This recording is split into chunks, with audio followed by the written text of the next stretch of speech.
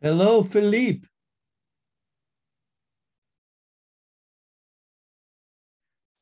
Hello, Philippe. This is Philippe. How are you? I am well. How are you? I'm sorry, I'm running a little late. I'm really apologize. I had another call before. Um, uh, I'll turn my video on. I'll tell you something. I think it's fashionable still to be 10 minutes late. Okay, I'm 12 minutes late, so I missed the fashion trend.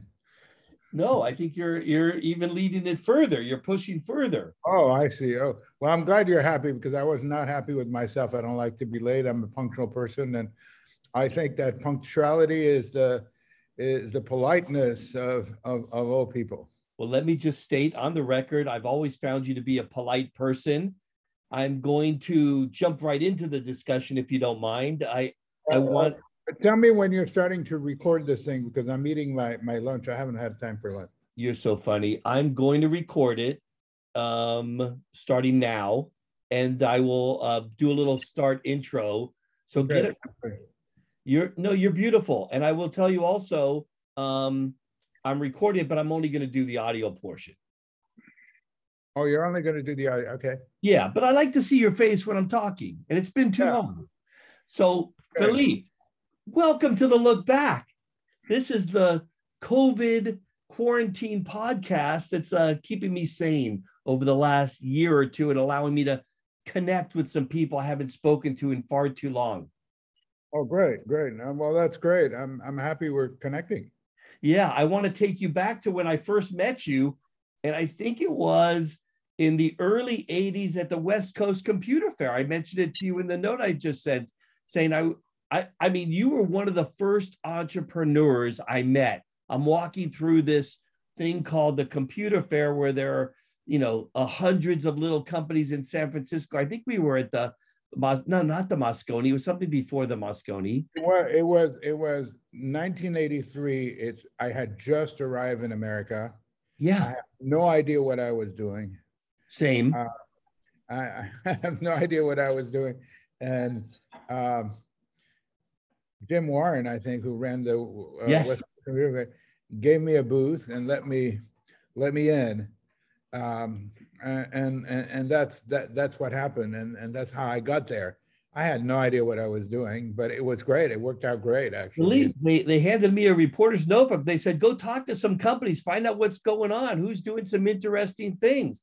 And I saw somebody who was wandering around. I think you had like a stack of it looked like mini booklets, maybe that were your compiler tools. That am I close? We had two products. Yeah, We had a product called Sidekick, which was a windowing system for Doc right, build, and we had a compiler called Turbo Pascal. right, right. And those became Two famous. products, and Those I were had a little famous. booth. I mean, it's a funny story, and I had a little booth, and I didn't have anyone, so I already lived in Santa Cruz. Yeah, This is San Francisco, and so I went into a surf shop in Santa Cruz and tried to. I needed people to man the booth, so I, I found three lady surfers uh, to come and man my booth. yeah. And these ladies manned my booth, and they were ahead because they were, you know, It was the attractive 80s, looking, baby. It was the 80s. attractive looking girls, and they were very smart. Yeah. And all the it was a geek fest, and all the geeks loved them, Right. and they were really smart, and it worked out great. They so that's how we did it. I had no money, I had no resources, but they liked it. They got a weekend in San Francisco out of that, and got a that's how we started. We started work. So one was called Teresa Zimbauer, and she had a she had a boyfriend, I think, who was a journalist locally in Santa Cruz, called Tom Brezhny, and he wrote us up. Yeah. And he was kind of a funny journalist, and that kind of started the whole trend. That's fantastic. I was a journalist for CRN at the time, and I wrote a story about you. It was probably not that famous at the time because one, I was just kind of getting my own, grounding on what it meant to be a tech reporter and journalist, and I didn't know what Turbo Pascal and compilers were and all that good stuff. But those products sustained. Those were your hits at when you were running Borland. Oh yeah, and we started a company that way without any resources, without venture capital. Yeah, and we did the opposite of what people thought. We started selling direct to end users, yeah, which was really new, and so we sell direct and sold them for $49.95 at the time, which was really difference because Microsoft had a Pascal compiler and Digital Research had one, but they were selling for $600, and we were ahead, and both Sidekick and Pascal was ahead. I'm not sure that people at Computer Retail News liked us much because we were selling direct, and that was we love a story. Journalism. We just want the story. I don't care if you're selling 40 well, or you cared, but your advertising sales guy didn't. But that show, somebody really important showed up, and it's really funny because his name was Jerry Pournelle, and Jerry Pournelle, you probably knew him as a writer for Byte magazine. I did know him. I knew his son too. But exactly, Alex. But at the time, I'm not sure Alex was born, but yeah, or barely born. And so Jerry was actually one of, I was a big science fiction buff, and Jerry and Larry Niven wrote lots of books that I really liked. And I was starstruck when he came to the booth. And wow, this is Jerry Pournelle, the guy who wrote all those books that I really like. And so we hit it off. And in fact, he invited me to his house, and he told me, you teach me how to program. So I actually taught Jerry how to write code. And he started writing me up in the Back magazine, and that started a company because we didn't have any money to run any ads or do anything else. And he wrote us up, and he wrote Turbo Pascal up. And I was, I lived a little bit on his couch at the time. You were a couch surfer before you became a real surfer. What's that? You were a couch surfer. So in Studio City, exactly. And I taught him how to thing, and he was really excited, and he started writing code, and that was a big deal for him. And I'm not, I occupied his couch a little bit, and that was really important. Shortly thereafter, actually, I occupied somebody else's couch,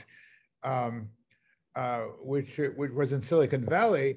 I think it was after Jerry, who was really interested in the Sidekick, windowing system that we built, which became very popular. We sold millions of copies of that because that was DOS, and we're doing Windows and multitasking, basically using terminate stay resident program on DOS, and that was Larry Magid, who was writing for a whole bunch of people, and he lives in Palo Alto, still lives in the same house, and I've been there.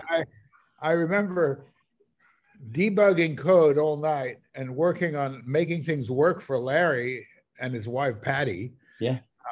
All night and crashing on his couch and having Patty, bring breakfast in the morning. And that was my beginning. So I surfed basically two couches, and Jerry's and Larry. And I think Larry remembers that. And it's those were interesting days because I had new resources. All I knew how to do is I'm a mathematician, I'm a software guy, and I had a team of fantastic software guys working with me, young guys, but nobody was paid. So we were all had different jobs or doing different things. I had moved from France, and I left everything behind me. And so this was kind of a glory days, I would say, but it was kind of living on the edge because you never knew what was going to pay the next bill. But very rapidly, everything became a success. And the problem wasn't paying the next bill.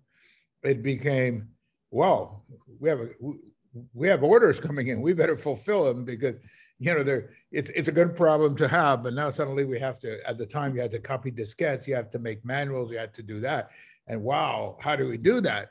And so it was really, I had no idea how to do that. But there was a Japanese restaurant at the time where I used to go to and like to have. I befriended the I had befriended the owner of the restaurant, and he had a mail order salad, sesame salad dressing business that he sold. He said, so he sold the mail order, and his name was Spencer Ozawa. And I asked Spencer, how do you do that? And so we got to know each other. And he said, oh, if I can do salad dressing, I can do your diskettes and all that. And so he became our VP operations and turned, his salad dressing business into a software diskette and manual business. And he was really good at it. I mean, running a restaurant and running a salad dressing business is hard operational work. And, making diskettes and manuals is not much different. There's no technology there except, running something that makes sense. So it was that's how that happened. And so we connected, and Spencer stayed with the team until we had a public offering, and we went public. And when we went public, we brought in a different VP operations because he wanted to retire. Yeah. He had just bought his Ferrari F40 or something, and whichever it was. And Spencer says, I've worked all my life in my restaurant and all that. And now I'm going to retire. Now he's happily retired and did great. And so he helped build the business for about 4 years in there. And that was that. That is so cool. I mean, we go from couch surfing to salad dressing to IPOs and Ferraris. Well, I never had a Ferrari. I'm not into cars and a lot. You have a boat. I'm kind of the guy who built all that. A lot of people had those kind of financial successes, the Ferraris and all that. But myself, I'm not too interested in material possessions. I'm much more interested in doing things that's fascinating, that's interesting, and innovation, invention. That kind of what drives me. The rest, I always tell people, you don't take it with you, or you don't. What are you to do? I get bored, well, I'm not going to drive a car forever. That's not of interest to me. But I had a lot of people who've been very successful with that. And that's great. Spencer was one of them, and many others. Yeah. When you look back on your career, Philippe, when did you know that you were really an entrepreneur at heart? I know you're a mathematician, you're technology and all those other things, but at your heart, and I picked this up as soon as I met you, you're an entrepreneur. You show up at the show. I still don't know. Yeah. I still think of myself as a technology and inventor, someone who, I file patents, I do that. The way I tell people is I don't know what an entrepreneur is, but I know. So there's different ways of people who start companies. You can start a company with a wonderful idea and a wonderful vision, and say build something such as Twitter or maybe Netflix. And there's no core new dimension of it except a very operational, amazing stuff. But it's really an execution from a marketing standpoint and a sales standpoint. I don't know how to do that. I'm not that kind of guy. And in fact, I know how to look at a vision. For example, what we're doing at Full Power today, which is, non-invasive AI-powered biosensing is going to be a big deal, change medicine, change a lot of stuff. And that's my vision. I need to make a technology platform that's unique, that takes us somewhere else, and that allows to enable some new therapies, help people be healthier, maybe better sleep. If someone has tinnitus, help them manage that. If someone has apnea, help them manage that, et cetera, et cetera. And that I know how to do, and that's what I do. I don't consider myself an entrepreneur. I consider myself a builder, developer, thinker of technology, and I bring people around me who are great team players and who are really interested in building the infrastructure around the company. But I always make sure that what I do stays focused on that. And when things like, for example, in the case of Borland, we're very successful, and then I came to a point where in 1993, the internet, the web came, and I wanted to build web stuff. And at the time we were a public company and all that. We were successful and all that, and competing with Microsoft and IBM and other people. And I want to do web stuff. I want to do the next generation web tools. I want to do synchronization. I want to do, all these wireless devices were coming out. And I came to a disagreement with the board, actually a strong disagreement, because, I said, I really don't want to do more of what we're doing here. I've been doing it for 10 years or 12 years. I want the next stuff is the web stuff. And so that's when, I left the company, and I don't know if I left or they made me left it, whatever, or write it, whatever it is. And, I started a new company that was called Starfish, and where we focused on exactly that, the integration of wireless and wireline devices, and be able to have this ubiquitous, transparent network of devices, what people call IoT here, but that was 1994. And that was really, today it's called the Internet of Things, but this is really what we do. And we were very successful with the company. In fact, the company got acquired very successfully by Motorola at a time where we were about to do an IPO. And that was that. And if you think about what Starfish was doing is what really IoT, and that put Motorola into kind of that business at the time. And that's when, in 1997, we thought about, well, the next thing is going to be put sensors in phones, and so being around Motorola, that triggered the first camera phone, and that allowed us to do that.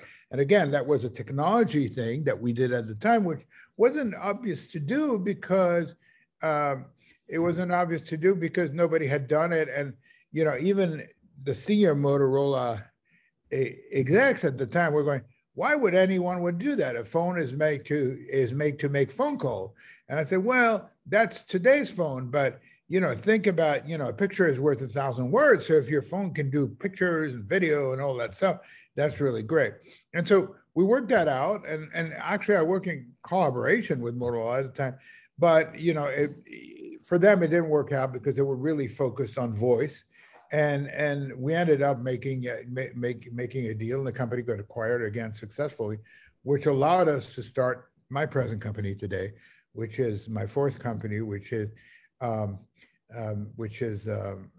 Full Power AI, which we started in 2005 doing AI at a time where people had no idea what AI was. Yeah, right. In fact, I have this funny anecdote where I was talking to people who were interested in what we're doing. And I was talking about AI, and I thought, artificial intelligence, we were all doing that with Lisp and all that back in the days.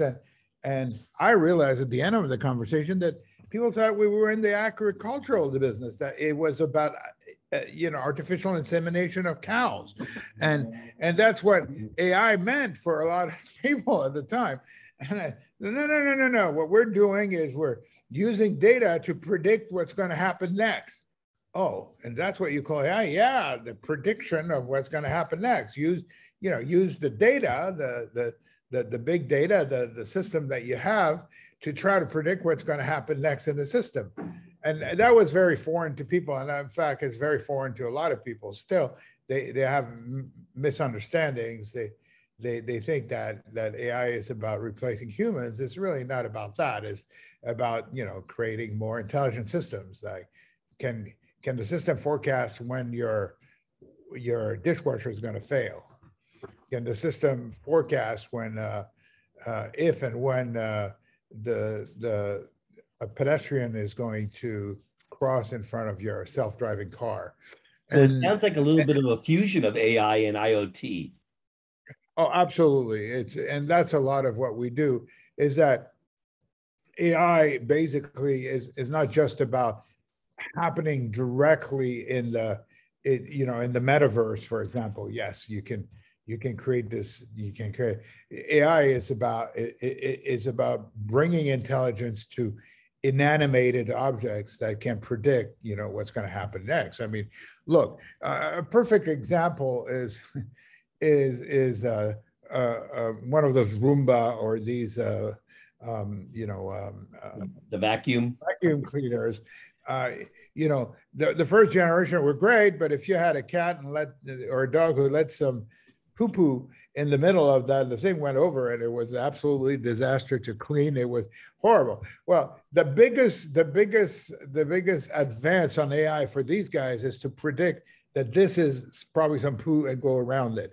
Well, you know, that's a big deal if you own one and you have a cat or a dog, because eventually that'll happen. And yeah, and so that's like, what's that massive stack? Is that, you know, can you sense that?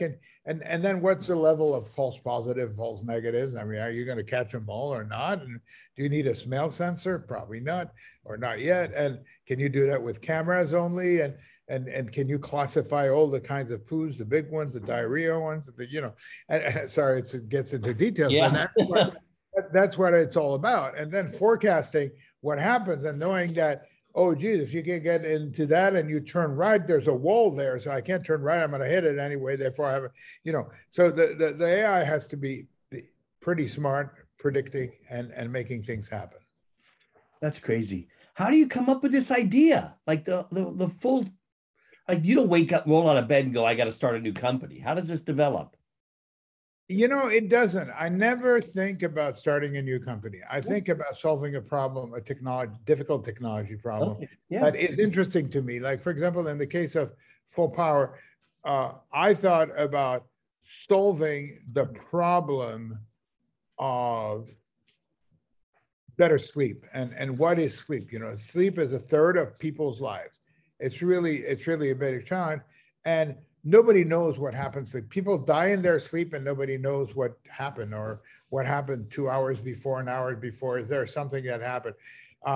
People who may have a chronic condition like apnea or diabetes or hypertension or, you know, risk of stroke, whatever it is. Nobody knows, you know, during those 8 hours, a third of your life, what really happens. And you know, we looked at wearables and we built some for different companies, but people don't like to wear those. You want something invisible.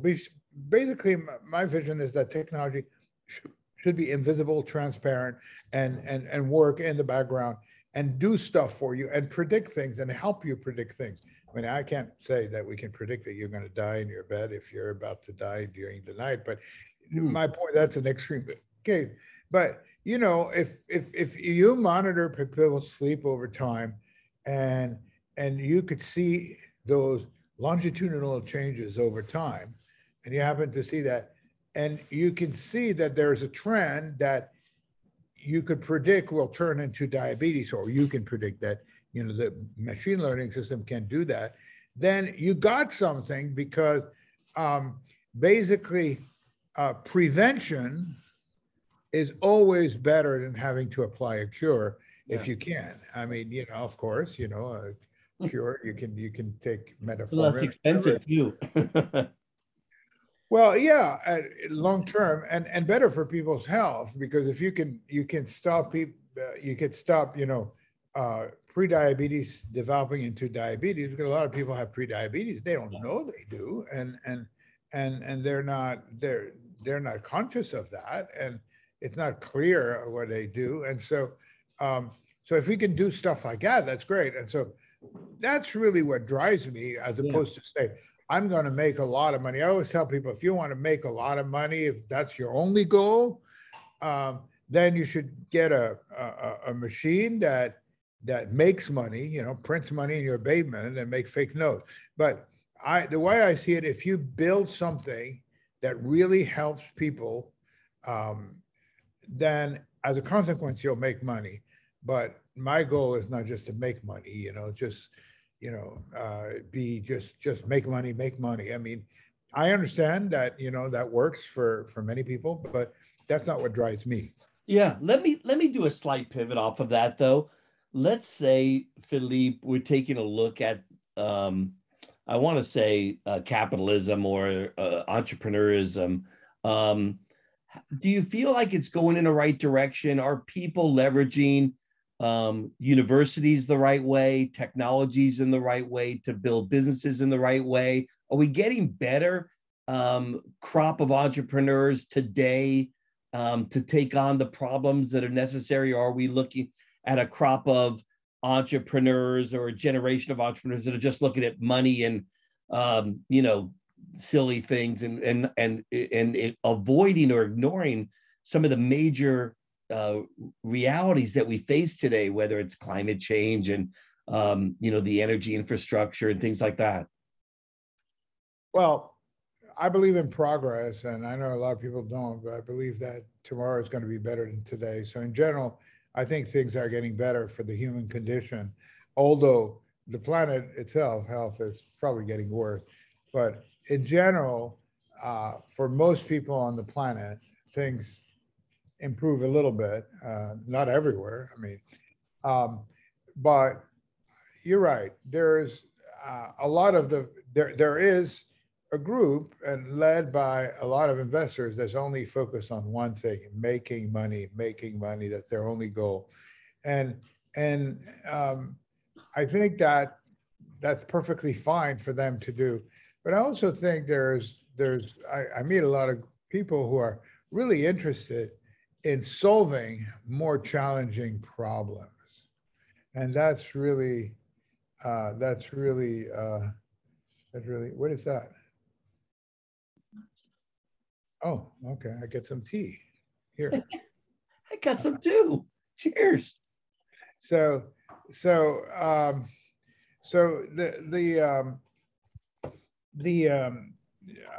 think it's always a challenge, and I've got kids. In fact, I also have 2 grandkids, very young, but still. Yeah. And beautiful. And I worry for them in many ways. I mean, my kids are very productive. They're all involved in helping change the world and make a better world. I'm lucky with that. But I'm worried for 2 generations down the line because, trying to make a fortune with Bitcoins and selling and buying NFTs and all that stuff is not doing anything for solving these problems. And yeah, a lot of people focus on that kind of stuff. How can I make my fortune with NFTs or whatever it is, which is fine. You have all these, there's a whole ecosystem of people from the guys who produce, a small little pixel system that looked like an icon in 1983. They get bidded up with auction houses and to millions of dollars and all that. And it's just like, there's not even a message in there. There's not even, at least when Picasso painted Guernica, there's a message there, the monster that feeds itself and all that. Yeah. And there, you have a monkey with a propeller head that sells for $8 million, and you go, okay. But it is what it is. And so there's a whole world there. And I think there's a different world that has much more conscious for the future. And, people talk about, millennials and Generation Z. And I think they're actually very conscious of that. There's a group, who does the NFT stuff because that's part of that. Yeah. And the Bitcoin stuff and just watch Bitcoins and tries to make money every day on it. But there's a whole generation that's really looking at that and saying, hey, we got to do something better. And I'm very optimistic. I almost get better with that generation than my generation. No, I you know what? I have a couple of those millennials and gens in my family too. And I know exactly what you mean. I have concern, but I have optimism. The way they view the world it seems like a cleaner way than we do. However, I don't know if they're going to see the amount of craziness that we've seen over our era from 60s, 70s, 80s, and DOS and technology, from rotary phones to where we're at today with mobile phones. It's amazing. But there's a lot of so that's it. The technology can be a facilitator or a trap. If the goal of technology is to lock people in Halo 24/7. Halo being the game on on Microsoft Xbox or whichever it is that to have people just locked up into in front of a screen or with virtual reality glasses, whatever it is. That's the role of technology. I understand that's entertainment, but we want to turn that into making a better world, and that's really the key. Um, you know, the it's true for all sides of things. You know, electric cars are not going to make a better world.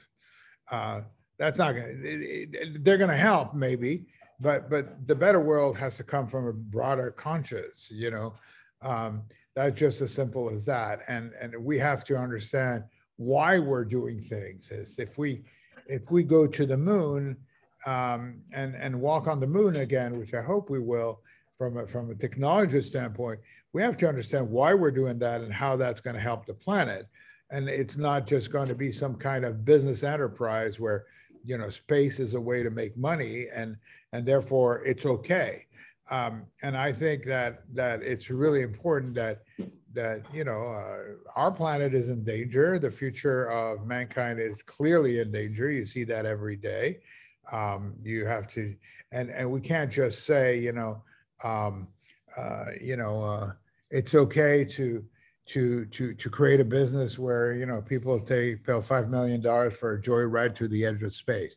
I mean, that's fine, but it's not exactly what we want in the future. We want to make sure that there's a reason for that, and we're serious about that.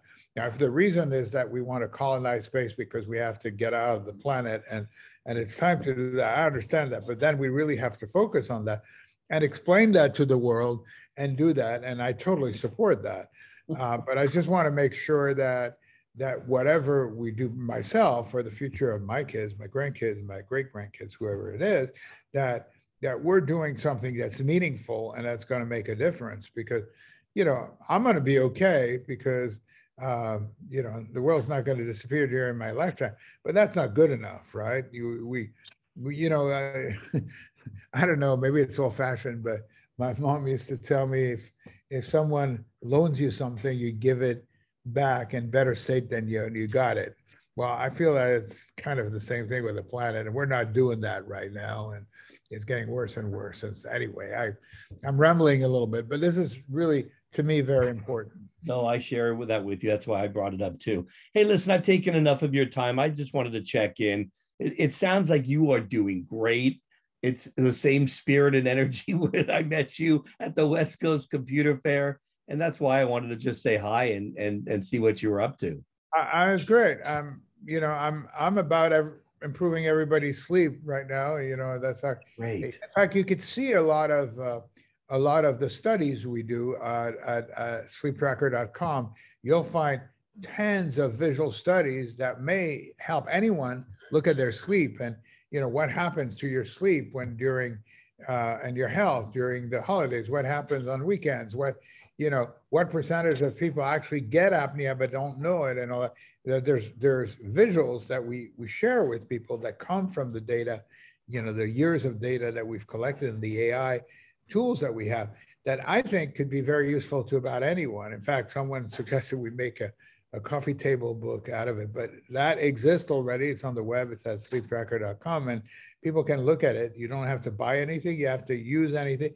You can just look at what's happening with your sleep potentially and your partner's sleep. And, you know, if you snore, how much do you impact your partner's sleep? And is that good? Is that bad? Is that, you know, if you sleep with a pet, is that better for you or worse?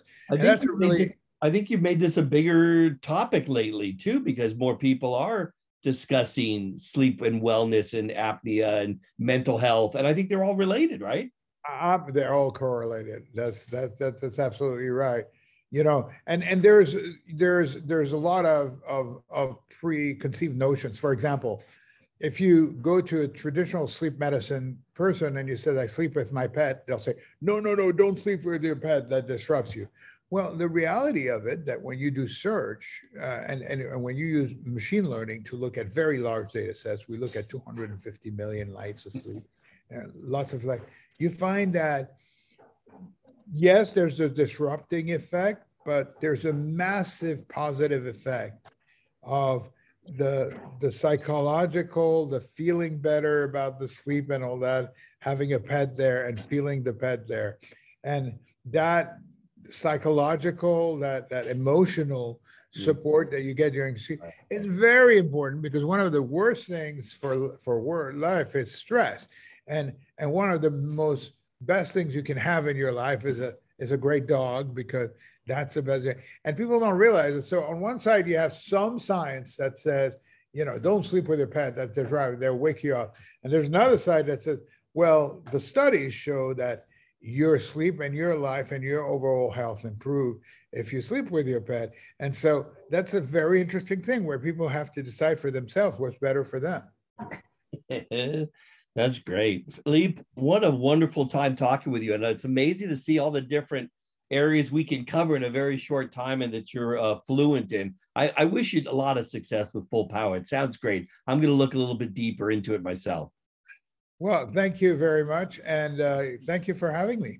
You bet. It's been great having you on the look back. And what a fun look back over a great career. Philippe Kahn, great catching up. I love Santa Cruz too. I hope I see you over there one of these days. I live on the harbor right there. Where you see on that video is the view from my house. I love it. And there's that great little restaurant right on the water. What's it called? Aldo's. Yeah. Aldo's. Oh, fantastic. You have Aldo's, and then you have the Crow's Nest on the other Crow's side. Nest, yeah. A little too crowded for me on weekends, but fun to get over there. Yeah, just give me a buzz if you're around. That's where we live. You're beautiful. Thanks very much. Bye-bye. Take care.